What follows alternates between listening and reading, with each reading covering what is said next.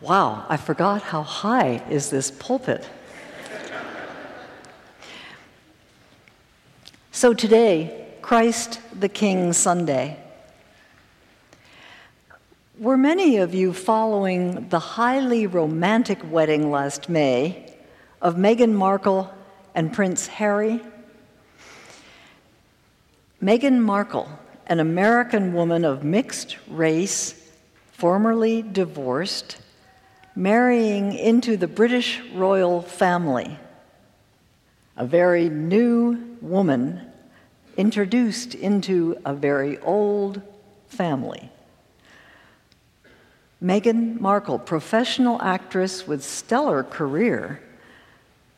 At one point, when she and Harry were engaged, they went somewhere and she climbed out of their limo and people asked for her autograph. She was used to that. She gave her autographs, climbed back into the limo and was told, "We royals don't do autographs."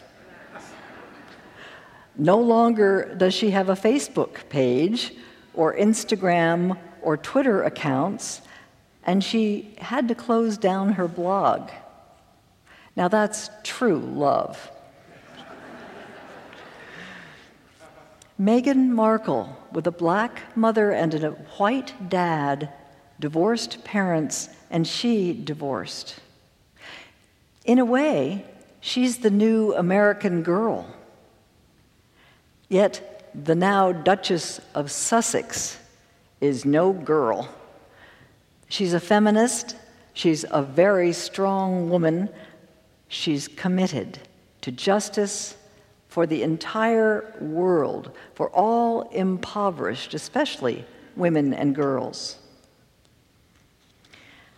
My research this week on kingship shows that Brits are enormously taken with her.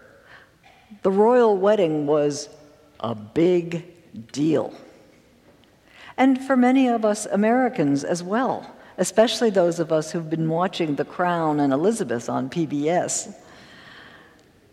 We caught that stunningly beautiful wedding on the East Coast very early in the morning, and out here, I think, in the middle of the night, if you wanted to watch it live. But many of us watched it in days after.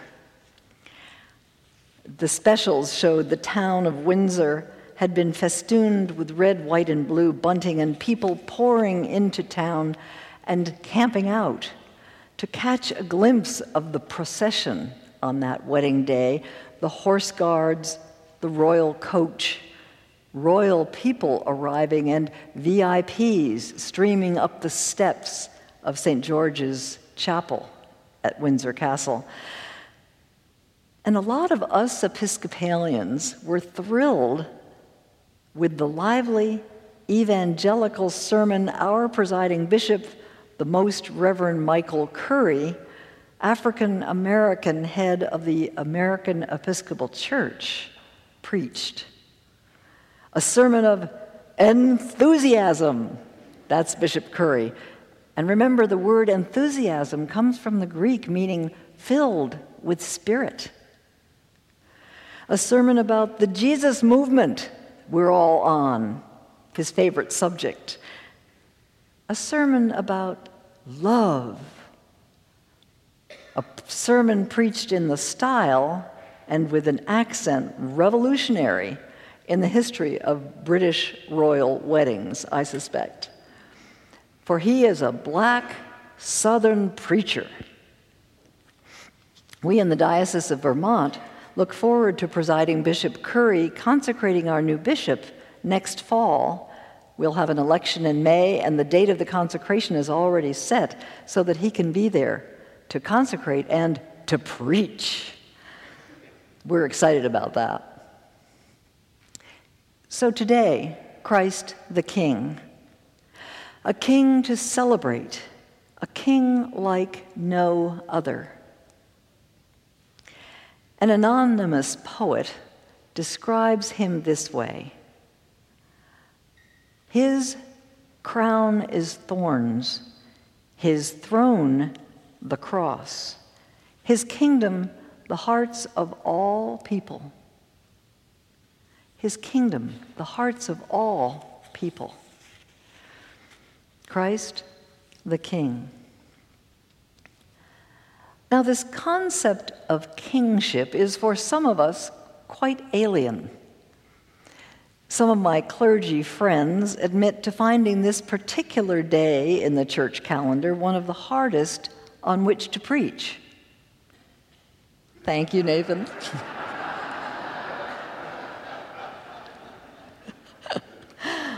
For Jesus' kingly role doesn't necessarily delight us.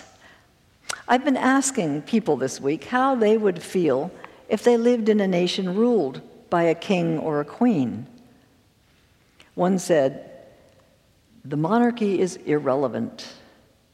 Another said, "It's become an expensive anachronism for the Brits." So I tried out my 14-year-old granddaughter. And she said, I live in a democracy. Then she said, "That's the best form of government, well, except for the Electoral College." She went on, "That's got to go, but it may not be soon. But for me," she said, "one person, one vote is how it should be." The monarchy isn't even on her radar screen. She'd never heard of Meghan Markle. She was unaware of the royal wedding last May, totally disinterested. Even though at 14, I would think she'd have liked to see that wedding dress. So why do we observe Christ the King Sunday? Marian Hatchett, commentator on the Book of Common Prayer and theologian of liturgy, wrote that Christ the King Sunday is actually a recent invention. It's why we cradle Episcopalians don't even remember it from our childhood. In the 1920s, the Roman Catholic Church proclaimed the last Sunday of October Christ the King Day and gathered kingly readings, just like the ones we have just heard. Interestingly enough, the last Sunday of October is the Lutherans' Reformation Sunday. I think that might be why they chose that date at first. During the liturgical renovations, Vatican II changed Christ the King Day to the last day before Advent. And we, too, have picked up the custom. And what a paradox it is. For next week, the first Sunday of the church year, we begin that amazing season of Advent when we look forward to the birth of a king in a lowly manger, a rude stable. So thus our readings about God as king, the Lord is king, we sang in the psalm, and Pilate's fear of Jesus' supposed claim to be king. Kingly words so often abound in Christian vocabulary, and they can be pretty off-putting to new Christians, to say the least. As I said, we sang in the psalm, "The Lord is King." In the Hebrew reading, apocalyptic vision of Daniel, the Ancient One, God, sits on a throne of fiery flame, wheels of burning fire, served by thousands, attended by 10,000 times 10,000. It's the stuff of Cecil B. DeMille. The Ancient One bestows dominion, glory, and kingship upon a human figure who stands before him and proclaims his kingship will never be destroyed. And then in the New Testament reading, the Revelation of John, another vision of Jesus as ruler of the kings of earth. And last but not at all least, our gospel reading, Pilate asking Jesus, perhaps curiously, "Are you the king of the Jews?"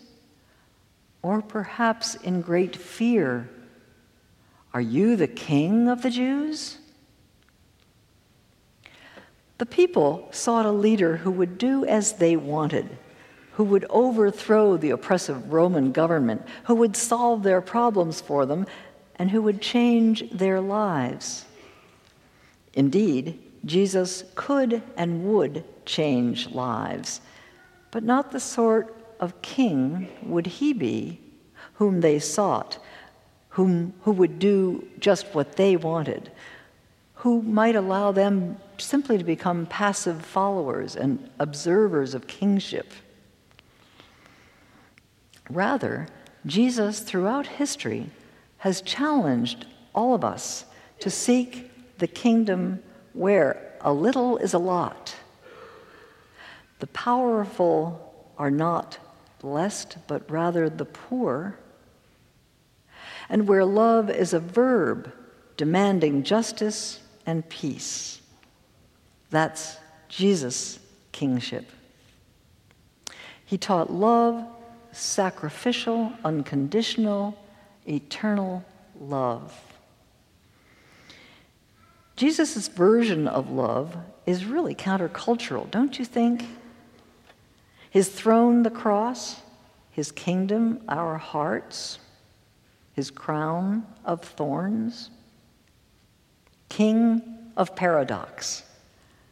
King who serves all, king who is not merely there for those who hang around him, but rather king of the cosmos. Remember Marcus Borg's wonderful book, The Last Week? I think we all considered Marcus Borg our own resident theologian. We were so lucky to have him here. And Marcus taught that book for Holy Week, the last week, only a few years before he died. In the beginning of the book is a description I shall never forget. The Roman rulers are in a procession coming into Jerusalem for the Jewish Passover, a time when crowds come to Jerusalem as Arabs go to Mecca. And the Roman leaders were worried about unrest among the crowds. So this procession into Jerusalem, a consul on a great white horse, banners, chariots, people cheering perhaps their fears as an oppressed people. That one procession from one side into Jerusalem and another procession from the other side of the city, a lone man riding a donkey in great simplicity.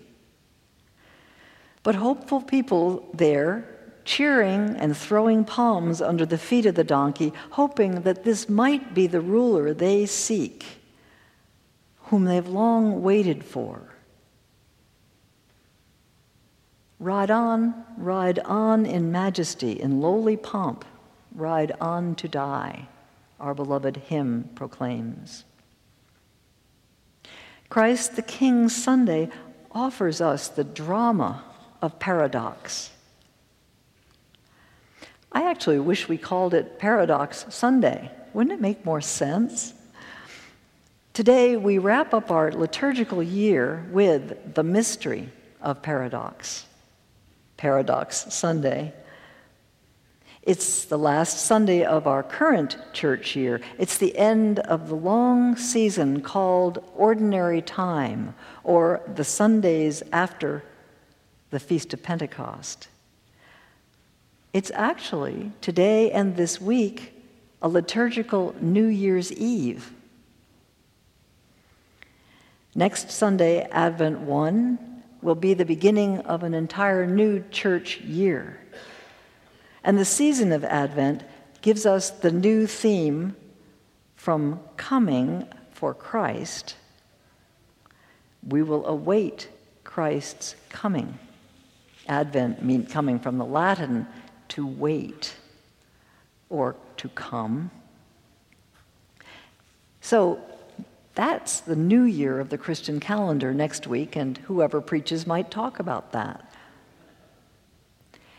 How do you prepare for the new year? How do you prepare for the calendar new year? I asked my granddaughter, and she said, I don't. It's the beginning of the school year that's my new year. That makes sense, doesn't it? A mother of young children who leads a pretty frenetic life said she spends New Year's Eve reviewing her journal. She says, I look back at monthly taking stock of business concerns, of family concerns, of my friends, of my finances. And she readies herself for the new year through her journal.